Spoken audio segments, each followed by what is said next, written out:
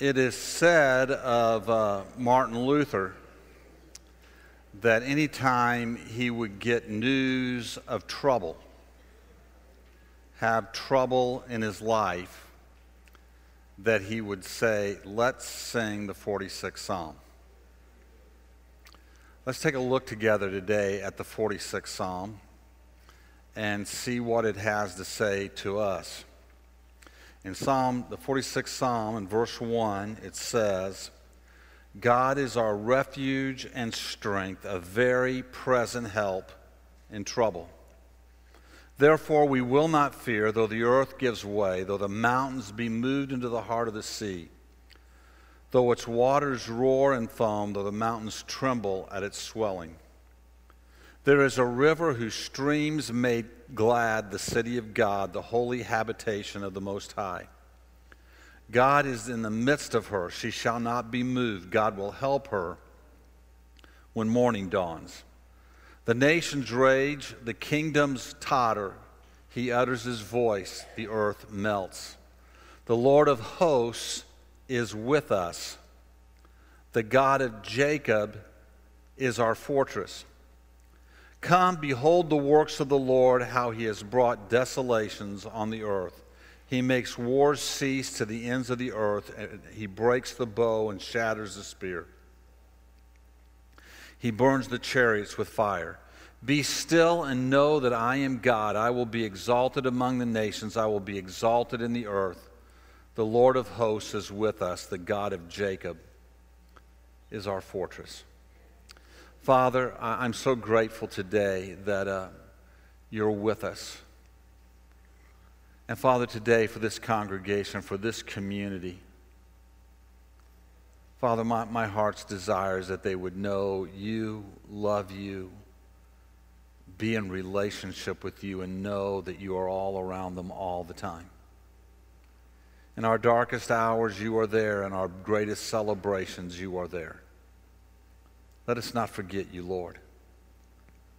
Let none of us be angry about things that happen to us on this earth, this fallen, broken world. But let us look to the one who is our answer and our hope and our strength with joy, even in our darkest sorrows. Today, Lord, teach us to turn our ear to you, to listen sincerely for your voice, and to want nothing else but your will. Father, touch us today and let us grow in you, being mature in faith and full of your Spirit. Father, let us be a people who are walking in maturity of the knowledge of you and the power of your presence. In Jesus' name we pray. Amen. God is omnipresent. What that means, very simply, is that he is everywhere all the time. Everywhere all the time. This speaks to one of the great revelations of God that really makes it impossible for us to understand him. At the farthest places of the universe, where telescopes cannot yet see, he is there. In the secluded village in Central America, he is there.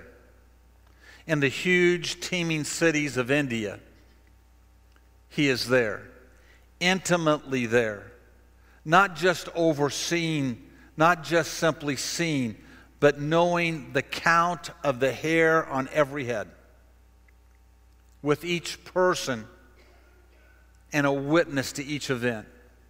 He is here tonight with you and with me, and when we go home, he goes home with us. He's already there before we get there. He's there with us while we go there. He's here with us. We can't dodge him. We can't sneak out on him. We can't go someplace and him not catch it. Oh, he'll never be surprised. God is there. He's here with each one of us. Aware, not missing one detail, more intimately knowledgeable than your closest friend and He loves us still.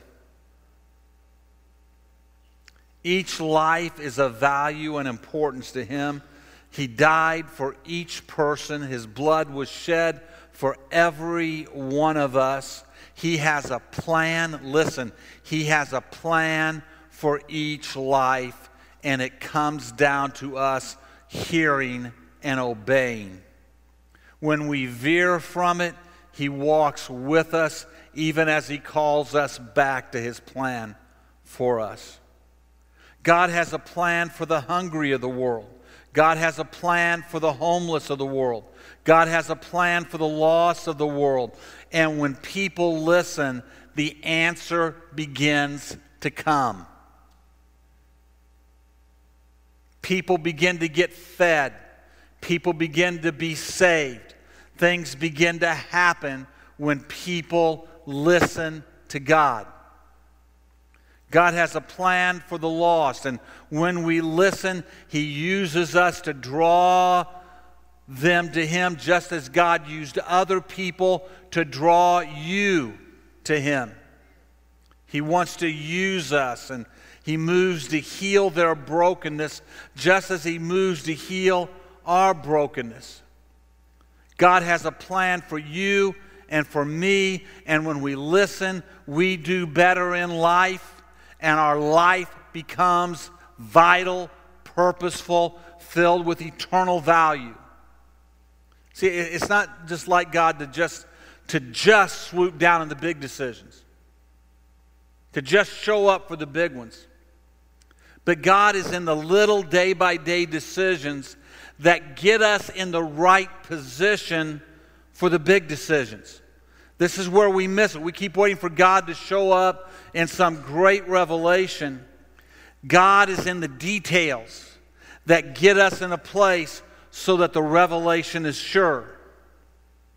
When I was a young teenager, and I've told the story many times of the first time that I was going to be sharing in a service, a testimony in a service, that God spoke to me and gave me a word, sitting down in the basement of the Oasis building, waiting for service that night, all alone in a room.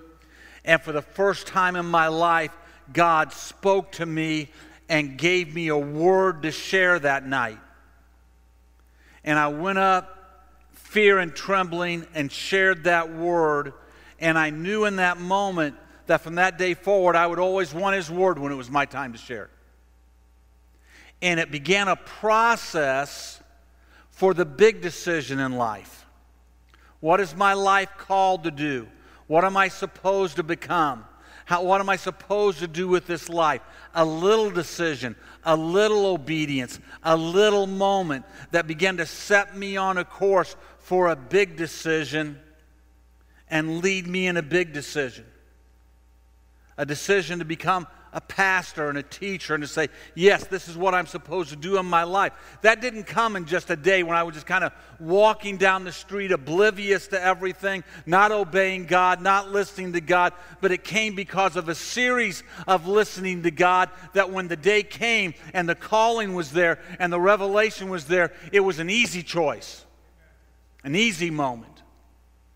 Told the story many times that even before I was saved, before I understood salvation, sitting in a classroom at the Black Hawk School when our church was very, very young, earned my first bit of money, and God spoke to me in that moment as it was time for the offering and said to me, today I want it all.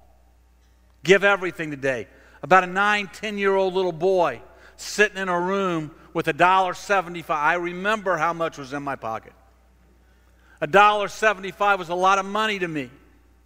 And God said, today, I want it all. That set me on a course of feeling and knowing His pleasure in giving, and feeling and sensing His blessing in giving, and putting my trust and my faith in Him in giving, realizing that giving was better than anything I could buy for myself, and knowing that the pleasure of God was there in it that let me learn to trust Him and grow in Him in the bigger decisions in life, and started me down a pathway of giving in many, many other ways. So when the time came and big decisions about giving, they were easy decisions because God began to talk to me in small ways. In small ways. When I was a boy and became interested in girls and started dating girls, I got some terrible advice. I mean, just absolutely terrible advice from godly people. Told me the wrong things, led me the wrong direction. And as I got older and was trying to figure out how does all this work and who am I supposed to marry, I wandered in the confusion of that for several years. I was wondering in the confusion of it. Didn't know what to make of it.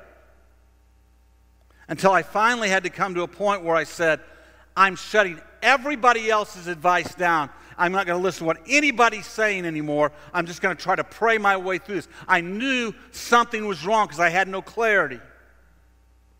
And it took that moment of sweeping what everybody else was saying in my life. I mean, I had people tell me, you should marry this girl, you should marry that girl, you should do this, you should date this person, you should... I mean, I could tell you some...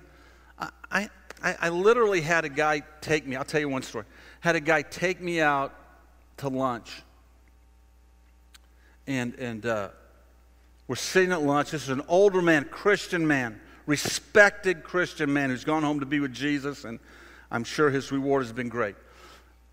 But sitting at that table this day, he looks at me and he names a prominent Christian family in a prominent movement, a Christian movement. And he says to me in this setting, listen, they have a daughter that's about your age. I know them well. I can get you together with her, and think if the two of you get married, with all of your family that's in ministry and all their family that's in ministry, think of what could happen.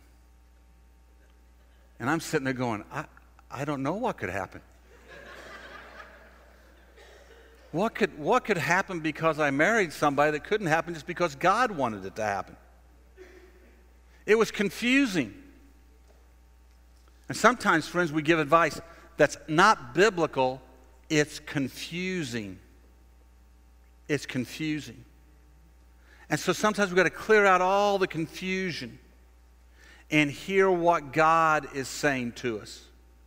So our call is to pay attention to His voice, to hear His voice, and to obey His voice. To get the confusion out, what the world would say to us, what our flesh would say to us. And sometimes, like Jesus, we have to get what other well-meaning people would say to us out of the picture. Jesus knew His destiny. He was aware of what He was supposed to do with His life, and when Peter spoke against it, Jesus spoke against Peter. When Peter spoke to it, Jesus blessed Peter. Got to clear it all out and hear it. So here's our question. What is our motivation for wanting to hear the voice of God in our life? And there are a multitude of reasons, but here are the two simplest ones. I want to hear His voice because He loves me. He wants the very best for me. I want to hear His voice because His plans are better than my plans. I want His will and His voice because His will is better than anybody else's will. I want to hear His voice. And I want to hear His voice because I love Him and I want to be pleasing to Him. I want to live a life pleasing to Him. Listen, hearing the voice of God doesn't guarantee a simple life. It probably guarantees a challenging life. A life where faith is required. A life where things can be difficult sometimes. But a life where God is with you. We don't try to listen to God's voice because we're going to get something out of it. We listen to God's voice so we can be something become something. So we've talked about the filters the last couple of weeks. One, is this a prompting truly from God? And if you missed last Wednesday, you need to get that CD and listen to it. It talks really in depth about what that means. Is the voice scriptural? Is it wise? Is it in tune with my own character and wiring? And what do the people I think that I most trust think about it? That's a big one right there. The people I most trust. See, as you look at number 2, is the voice scriptural? There has to be a standard in our life if we're going to truly hear the voice of God that brings clarity to us, that puts us in clear pictures of what is right and what is wrong. It's not just because, if not, it just becomes about something we feel or something that we want, and that's dangerous. It's not simply about what we feel. I can feel wrong. My feelings can lie to me. My feelings can deceive me. My feelings can undermine me. It can't be about simply what I want. My wants can lead me the wrong direction. My wants can lead me to... I've seen a lot of people marry the person they want, and it was wrong. And a year, 2 years, 5 years later, they know it's wrong. Seen people take jobs because they wanted the job, and it wasn't in their calling, in their purpose, and it ends up being a mess. It can't be simply about what I want. It's got to be about what the basis of truth is. And that's why we have to know the Word. That is why the Word has to be our standard for faith and conduct. Does this match the Word? Is this where the Word would send me? Is this what the Word would have me to do? It's why we need to look with humility to the Word for revelation, with dependence upon God for revelation. First, in the issues of life, we look to the Word to speak to us. The things that come up in our life every day, the issues that we're faced with. What does your Word say about these kind of issues and these kind of things? In the values of life, we look to the Word to speak to us. What should be the most important thing? We live in a society today where sports becomes, in some people's lives, the most important thing. Money becomes the most important thing. Pleasure becomes the most important thing. And all of those things and others speak to our flesh. But we have to look at the values of God's Word and say, what should be in first place in my life? In the attitudes of life, we look to God to speak to us. What kind of attitude do you want? You want me to walk in fear? Do you want me to walk in faith? Do you want me to walk in insecurity, or do you want me to walk in boldness? How do you want me to live my life in the midst of these circumstances? Broken or full of hope? The attitudes of my life need to be informed by the Word of God. And in the decisions of life, we need to look to God to speak to us in every decision of life. How do we do that? Well, first of all, I would tell you that to learn how to use your Bible like a tool that it is for us is important. So, you're dealing with an issue like peace. You're dealing with an issue like who do I love and what do I love, or joy. We take the Word and you can do a word study through the Word, a topical study. What does God say about peace? What does God say about joy? What does God say about these things in life? And I want to, if I'm struggling with that, I want to hear everything God says about it so I can know what He is and isn't saying to me. So I can hear Him intimately in my life. We are so blessed to live in a generation where you can get a Bible today that has a concordance in it. You can go and get on a laptop or on a computer, or you can go to the bookstore and you can get books that every word in the Bible is listed in it and where they're found. And you can go right into those places and look at love or look at joy and look up every scripture that God ever says anything about him in. And you can look at those and say, God, what are you saying to me? That's one of the ways we get a foundation laid in our life so that when God wants to speak to us about joy, so many times when he speaks to us, you know how he speaks to us? Through his word. His word, he reminds us, as we've been talking about on Sunday morning, he reminds us of his word, and he gives us a scripture to hold on to. We do doctrinal studies. Take time to, what's God's doctrine about money? How does God and us, how does it relate to money? How does it relate to race relationships? How does it relate to purpose in life? And we begin to build a foundation of truth in our life, and it's on that foundation that God can speak to us in the little ways that lead us to the big ways. And we need to have daily openness.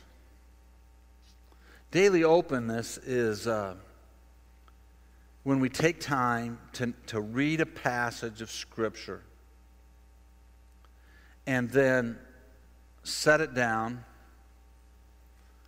and think about it. Reflect on it. What did I just read? What's God saying? What was going on? Why is that passage important to be in the Bible for today? What would God say to us out of that passage today? And it's in that moment that we ask the very simple question, God, what are you teaching me today? Today, what are you showing me about my life, about my nature? See, we want God to show us some big revelation, go stand in front of the governor's mansion and proclaim something or do some of this. And what God's really doing is he's incrementally speaking to us and changing us to put us in the places of life where our voice can weigh in the way he wants it to weigh out. To give us the opportunity that he wants to give us. And to put us in those places. With that, I've got to listen to teaching. I want to listen. I carry CDs around in my car, and I'm going any distance. I put these CDs in, and I'm listening to what other teachers are saying. I want to listen. I want to grow. I want to hear how they're seeing things, what God's saying to them. And I'm remembering all the time. Listen, when you read a book, remember, it's not a Bible. It's not a Bible. I'm not building my life on some book. I'm building my life on the book. When I listen to a preacher preach, I'm not getting up in his charisma. I'm not getting up about his cleverness. I'm listening for what is God saying in this. It's easier when he's got a little charisma. It's easier when he's got some good communication skill. But what I'm looking for is I'm looking for the depth of what he's saying. I'll tell you a quick story. There was a man my dad had in. This man had been a great man of God. And he had a real revelation about one topic. And my dad asked him to come. By this time, the man was in his 80s. And my dad asked him to come and speak on this topic. And he got there that Sunday. I'm a young minister, and I'd read a book or two that he'd written. And he was cold. He had bronchitis or something. And he was coughing. He wasn't feeling very well. It was hard for him. His voice was kind of raspy. It was hard for him to communicate. And yet, I had read a couple of his books, and I wanted to hear what he had to say. I remember sitting there just hanging on every word, trying to learn from this old man of God. I mean, you want to get around old men of God. I mean, guys who've lived it for 60, 70 years. Lived it. Not that just discovered it 2 weeks ago. Lived it for 60, 70 years. Have the fruit behind their life. That's the guys I want to listen to those guys. I want to hear them. I don't dismiss them because they're 80. I want to listen to them all the more because they're 80. And they've lived it for 60 years. And that's what this guy was. I'm sitting there, I'm listening. And what he said, through the coughs and the raspiness, it was dynamic. And I had 2 or 3 people come to me after that service that day. This has been years and years ago. Say to me, well, your dad missed it with that guy. He sure didn't have it, did he? And I thought, no, he had it. You missed it because you couldn't get through the fact that he had a little raspiness in his voice. He was coughing a little bit. He's got it. Don't think that because somebody's charismatic, they've got it. Don't think because they're clever, they've got it. Listen. I was with I'll tell you the flip side of that story. We were at a youth camp. There's a guy that was really well known. He has since literally fallen from faith in a very tragic way. But he was very popular on the youth circuit at the time when I was a youth pastor. Very popular.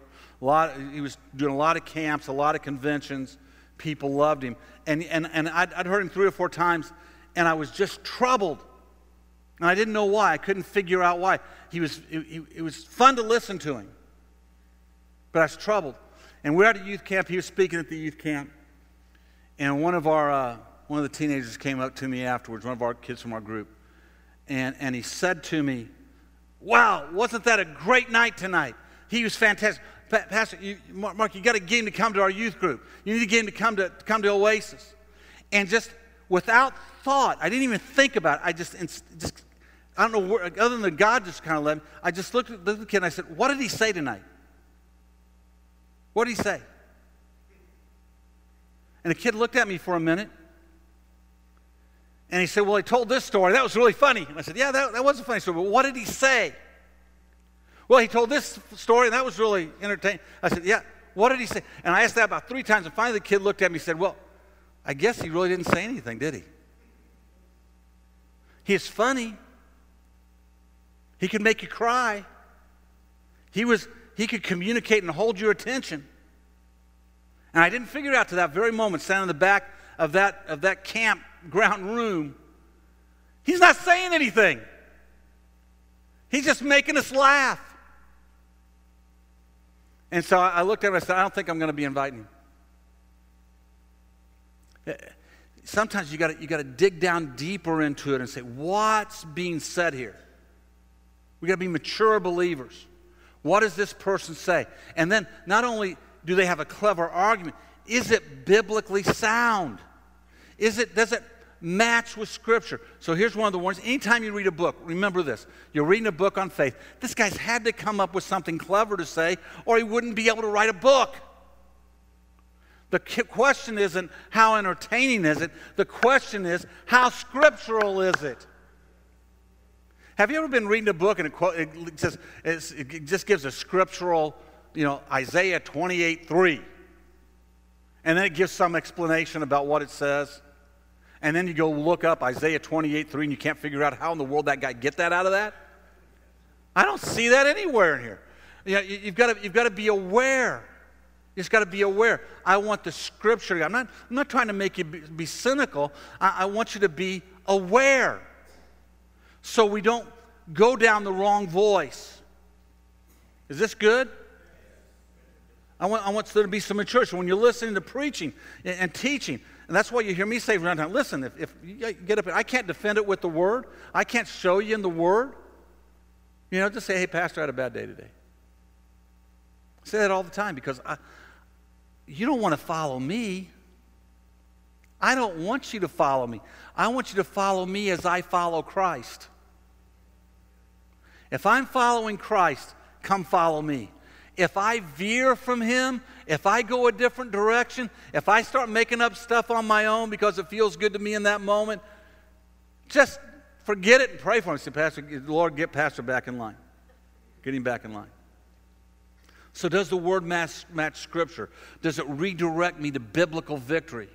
What is the trajectory of this decision? If I live like this, would things be better? If the world lived like this, would things be better? If I live like this, will my husband and wife have more peace and joy? Does it bring the fruit of the Spirit? What happens? So I've got to let the Word be my guide. Now I'm going to read out of Numbers today an extended passage because it tells the story in a better way than I could tell it by just trying to expound on it, because it tells the story in fullness. Some just give you a little hint. You have to go find different passages, different places, and you get the fullness of the story. This one just tells the full story. So read along with me as I read. It says, "Then the people of Israel set out and camped in the plains of Moab beyond the Jordan at Jericho. And Balak, the son of Zippor, saw that Israel had done to the Amorites. And Moab was in great dread of the people because they were many. Moab was overcome with fear of the people of Israel. And Moab said to the elders of Midian, 'The horde will now lick up all that is around us as an ox licks up the grass of the field.'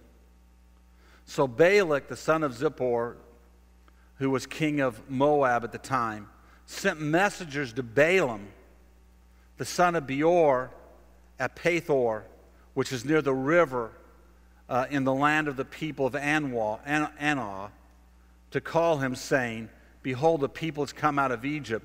They cover the face of the earth, and they are dwelling opposite me. Come now, curse this people for me, since they are too mighty for me. Perhaps I shall be able to defeat them and drive them from the land. And I know that whom you bless is blessed, and he whom you curse is cursed.'" He knew something about Balaam. So the elders of Moab and the elders of Midian departed with the fees for divination in their hand, and they came to Balaam and gave him Balak's message. And he said to them, "Lodge here tonight, and I will bring back word to you as the Lord speaks to me." So the princes of Moab stayed with Balaam, and God came to Balaam and said, "Who are these men with you?" And Balaam said to God, "Balak, the son of Zippor, king of Moab, has sent to me, saying, 'Behold, the people has come out of Egypt, and it covers the face of the earth. Now come, curse them for me. Perhaps I shall be able to fight against them and drive them out.'" God said to Balaam, God's talking to him, "You shall not go with them. You shall not curse the people, for they are blessed." So Balaam rose in the morning and said to the princes of Balak, "Go to your own land, for the Lord has refused to let me go with you." So the princes of Moab rose and went to Balak and said, "Balaam refuses to come to us." Once again, Balak sent princes. This is how the enemy works. You say no the first time, he doesn't take no for an answer. And they didn't take no for an answer. So Balak sent princes, more in number and more honorable than these. And they came to Balaam and said to him, "Thus says Balak, the son of Zippor, let nothing hinder you from coming to me, for I will surely do you great honor, and whatever you say to me I will do. Come, curse this people." So he's beginning to tempt him. "I'm going to give you a bunch of stuff. I'm going to honor you. You're going to have this great position. Come, curse this people for me." Balaam answered and said to the servants of Balak, "Though Balak were to give me his house full of silver and gold, I could not go beyond the command of the Lord my God to do less or more. So you too, please stay here tonight, so that I may know that the Lord will say to me." And God said to Balaam at night, he said to him, if the men have come to call you, rise, go with them, but only do what I tell you." So Balaam rose in the morning and saddled his donkey and went with the princes of Moab. God had already told him no. God had already told him no. And he's ignored it. He's come back and asked again. And God said, "Okay, go ahead. Just say what I tell you to say, but go ahead." But God's anger was kindled because he went. He'd been told no. He got an answer. God's anger was kindled because he went. And the angel of the Lord took his stand in the way as an adversary. Now as he was riding on the donkey, and his two servants were with him. And the donkey saw the angel of the Lord standing in the road with a drawn sword in his hand. And the donkey turned aside out of the road and went into the field. And Balaam struck the donkey to turn her into the road. Then the angel of the Lord stood in a narrow path between the vineyards with a wall on either side. And when the donkey saw the angel of the Lord, she pushed against the wall and pressed Balaam's foot against the wall. So he struck her again. God will let some things happen in your life to veer you off of that path, and they won't always be pleasant. And when the donkey saw the angel of the Lord, she pushed against the wall and pressed Balaam's foot, so he struck her again. Then the angel of the Lord went ahead and stood in a narrow place where there was no way to turn either to the right or the left. And when the donkey saw the angel of the Lord, she lay down under Balaam. And Balaam's anger was kindled, and he struck the donkey with his staff. Then the Lord opened the mouth of the donkey. Sometimes God opens the mouth of the trouble for us. And she said to Balaam, "What have I done to you that you've struck me these 3 times?" Now this is amazing, because Balaam doesn't stand in awe that the donkey's caught talking to him. I think I'd pass out. But Balaam's caught up in this moment. He's caught up in the second. And Balaam said to the donkey, "Because you made a fool of me, and I wish I had a sword in my hand, for then I would kill you." That's what we do. We want to destroy the things that's trying to protect us. People come to us.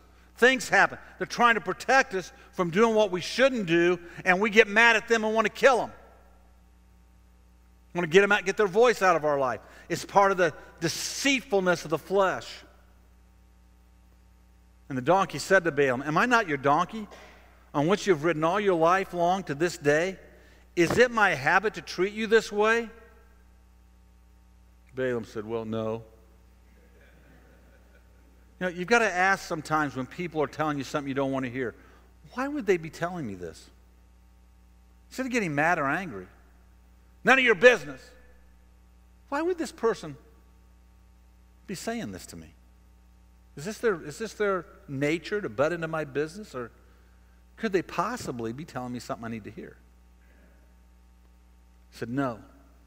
Then the Lord opened the eyes of Balaam. He saw the angel of the Lord standing in the way with his sword, with his drawn sword in his hand, and he bowed down and fell on his face. And the angel of the Lord said to him, "Why have you struck your donkey these 3 times? Behold, I have come out to oppose you, because your way is perverse before me."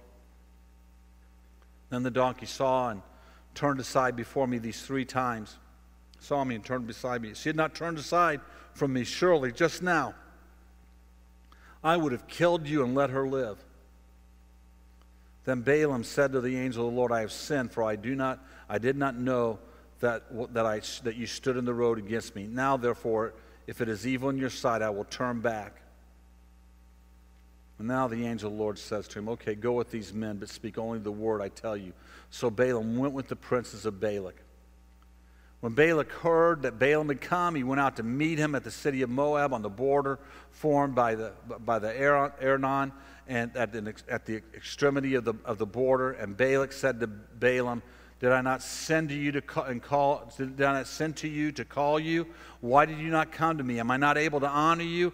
Balaam said to Balak, "Behold, I have come to you. Have I now any power of my own to speak anything? The word God puts in my mouth that I must speak."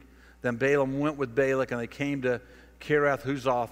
And Balak sacrificed oxen and sheep and sent for Balaam and for the princes who were with him. And in the morning Balak took Balaam and brought him to Bernath Baal, and from there he saw a fraction of the people. And over the next chapter or so, you see Balak taking him to different places and him seeing the people. And in every place, Balaam speaks a blessing. He talks about how great things are going to be for them. And you think, okay, Balaam's learned a lesson and everybody's learned a lesson here. But it's not true. In Numbers chapter 31, a battle ensues. And they killed the kings of Midian with the rest of their slain. Evi, Rechem, Zur, Hur, and Reba, the 5 kings of Midian. And they also killed Balaam, the son of Beor, with the sword. What had happened in between? In between, Balaam was so intent on getting the blessing from the Moab people and the riches that he told them, listen, if you can get the people of Israel to sin, to turn their back on God, you'll be able to defeat them because God's blessing will withdraw. And they seduced some of the people of Israel, and there was great devastation that came. And it all came because of Balaam not wanting to hear the voice of God, but wanting to hear how to get rich. But hear me, at the end of the day, Balaam didn't get rich. At the end of the day, he was in the enemy camp when the vengeance of God fell upon it. So we've got to be careful what our wanter wants. We've got to be careful what's at the highest priority in our life. We've got to be careful what we wish for and dream for and desire to get and what we begin to manipulate to get into our life. We've got to hear what God says in the first place. Balaam would have been better off to have stayed home. To have heard in the first place and just stayed home. What does the Word of God say to us? Get solid in the Word of God so that the voice of God can be clear to us. Amen? Amen. Let's stand together and let's pray. Father, we are a people who want to hear your voice. That's why we're here tonight. Lord, we don't want to be deceived by the cleverness of men. We don't want to be seduced by the riches of men. We don't want to be caught up in the fame of men or in the charisma of men. We're thankful for great charismatic men who have gifts and talents and, Father, are still humble and righteous before you. Let us never be deceived. Let us hear your voice purely, clearly, based on your word, and walk in it every day of our life, we pray. Forgive us of our shortcomings and our failings. Forgive us of our failures to hear you. And Father, in the days ahead, as we reflect upon your word, as we build a foundation of your word in our heart, Father, let us be a people of maturity that hear your voice and walk in your truth each day. In Jesus' name, amen. God bless you. Go in the name of the Lord tonight. May his joy be in your heart.